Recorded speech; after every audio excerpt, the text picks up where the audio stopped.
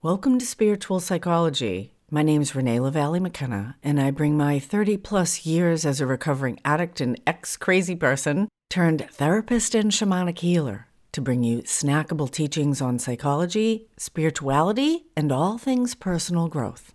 And today I want to talk about selfishness and selflessness.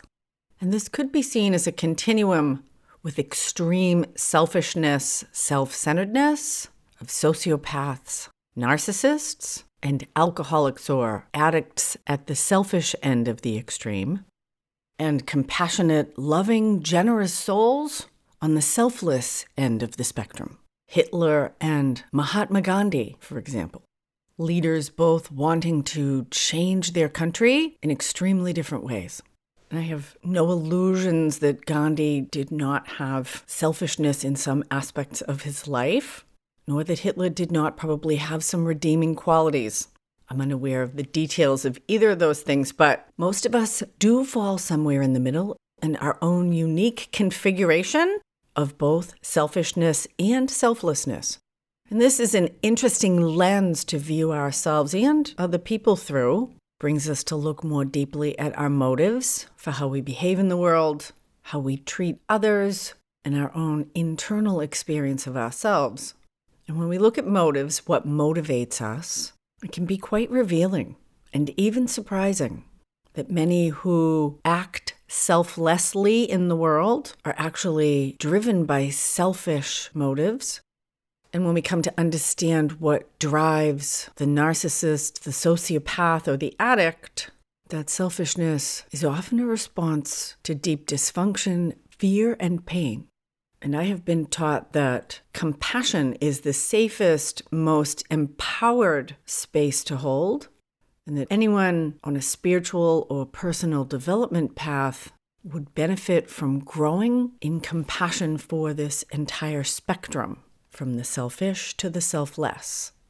Because although the pathology of the extremely selfish or self-centered is obvious, particularly by the level of pain and suffering that selfishness creates in others and in the self-centered person themselves.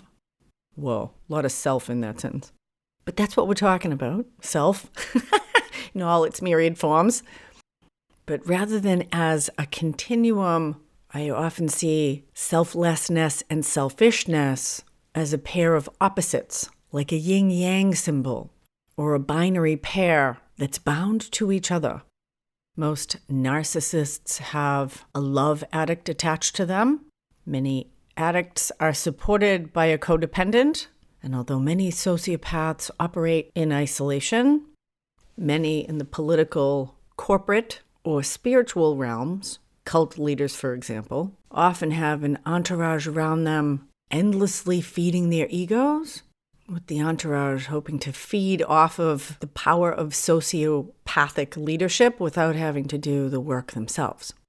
I just watched the documentary Wild Wild Country about the now deceased Indian cult leader Osho and his lieutenant Ma Anand Sheela, both of whom ended up in prison for some really dramatic and fascinating escapades at Rajneeshpuram in the outback of Oregon in the 1980s. And it's interesting because I've listened to many of Osho's talks on YouTube, and in many ways he was a very highly evolved spiritual teacher. And the transformative work that he developed, which was a blend of meditation, emotional and energetic release, and community support, was really actually great work and quite transformative. And he had a massive following, first in India, and then they came and tried to build a city of love and community, which deteriorated into a tremendous scandal of attempted murder, political manipulation, government conspiracy, xenophobia, and many levels of cult abuse. And that's a very extreme example of this black and white, selfish, selfless kind of spiral that I think most of us are caught in or express in some areas of our life or another. And again, it's very easy to see the pathology of the extremely selfish, damaging, and dangerous. And it's less easy to see the pathology and dysfunction in those who present as selfless.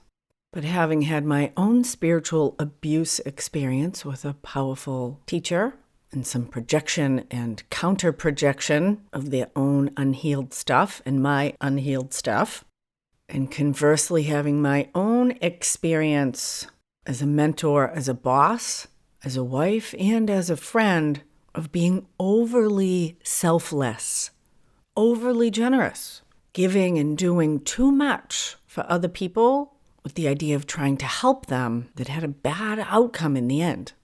And as I have come to look deeply at my own motives for selflessness, there are often selfish motives underneath. The idea of a bad motive hiding underneath a good one. That a lot of my generosity and selflessness has been driven by a deep need for others to love me, feeling like I needed to earn or purchase that love with my overly giving to them, whether that's emotionally, financially, or with my time and energy. And narcissism is a very hip topic right now. And narcissism generally develops as a particular dysfunctional response to unmet emotional needs, usually in very early childhood or even infancy. And the people who couple or are drawn to narcissists are also driven by their own unmet emotional needs. And the narcissist and the love addict or codependent that's in relation with them operate as a unit. And there's a lot of blame placed on the narcissist. But in adult relationships, there are no victims, only volunteers. And taking responsibility for our own motives and the idea that whatever circumstances we are in our life, we have a part to play in them. And they are likely the result of a bunch of conscious and unconscious decisions that we made. The more we can become aware or conscious about what's driving us, then the more freedom and empowerment, personal growth is available. And the thing with narcissism, sociopathology, and addiction is that true self-centeredness cannot see itself. It's like the Ouroboros, the serpent or dragon that's eating its own tail.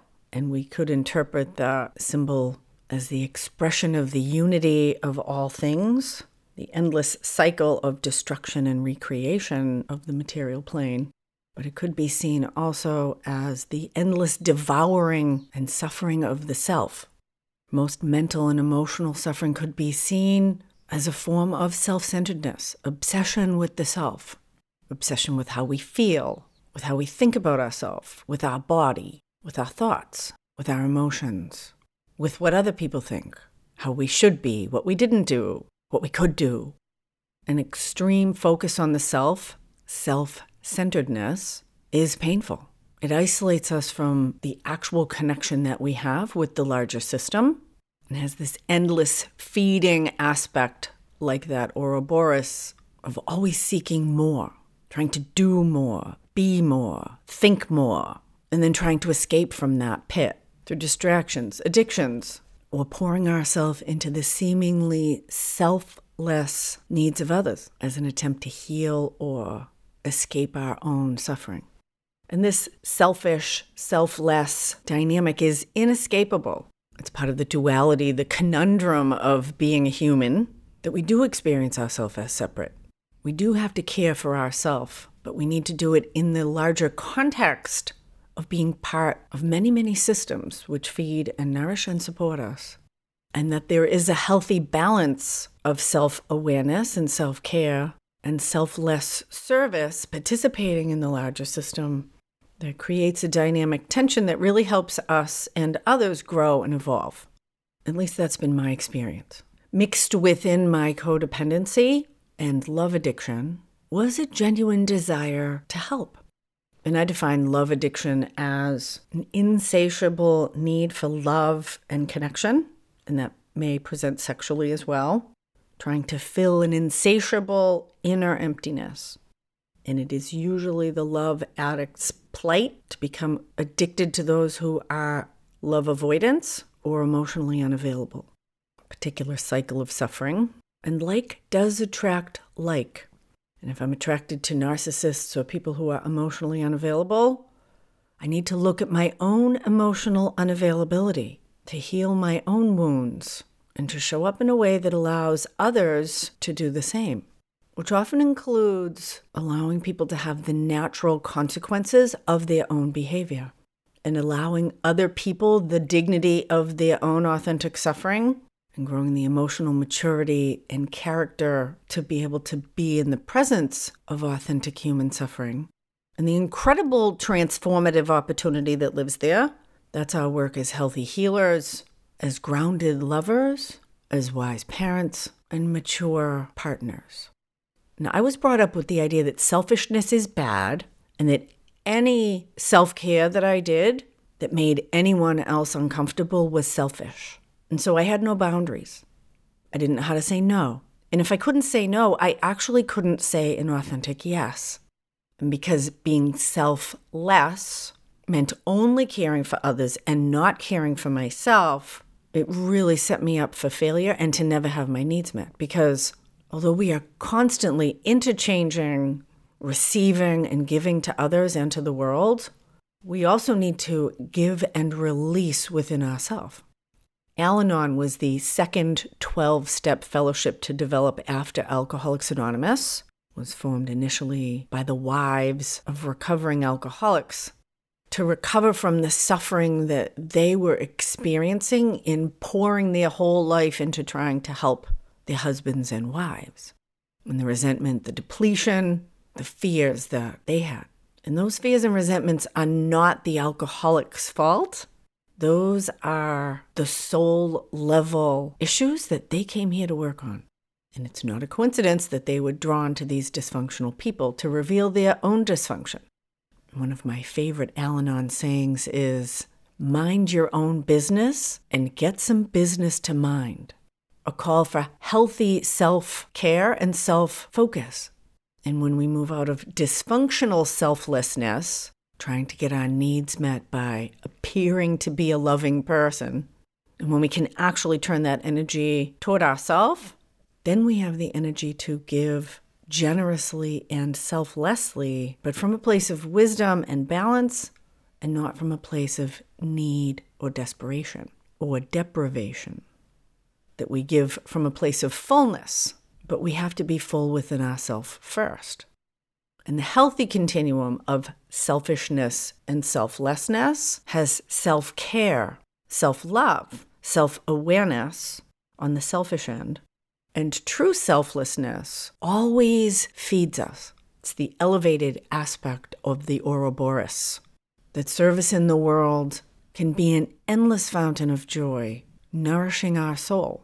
And there's a very easy way to tell if my selfless service is healthy or not. And it's simply how I feel after I do it. If I feel depleted, resentful, like I'm owed something, that I'm agitated, irritated, anxious. If there's dissonance in my body or my feelings or my mind after I do something for someone else or put energy out in the world, then there's something off about my service. And I need to look at myself, my self-care, my motives. What's the dynamic that's actually happening? Because good service always serves the server. And the highest good for one is the highest good for everyone involved. And that has to include myself. So I encourage you to think about your own relationship with selflessness and selfishness. We all have one. Where those dynamics are healthy and where they're dysfunctional in your life. And those dynamics show us exactly where we need to grow. Thank you so much for listening. If you would like to do some personal growth work, I'm offering a series of small group experiences, spiritual experience groups, starting at the end of February. There's 6-week sessions, 1-hour small groups of 5 to 8 people, very intimate. Under my guidance and spiritual direction, we'll do some inner journey work, for opportunities to share and support each other. Wherever we're at in the process, beginners are welcome. The groups are filling up fast, but I do have some spots. I'll leave the time slots for the spiritual experience groups in the show notes. Feel free to DM me on Instagram at Renee LaValle McKenna, or shoot me an email, info@reneemckenna.com if you want to learn more. I'm offering these groups on a donation basis. And I don't want anybody to miss out. If you have financial need, please reach out to me. If you'd like the free download of the first chapters of my book, Allies and Demons, Working with Spirit for Power and Healing, there's a link in the show notes. And please rate, review, or subscribe to make this podcast available to more people. Thanks as always to my generous supporters on Patreon. And blessings on your path until we meet again. This is Renee LaValle McKenna for Spiritual Psychology.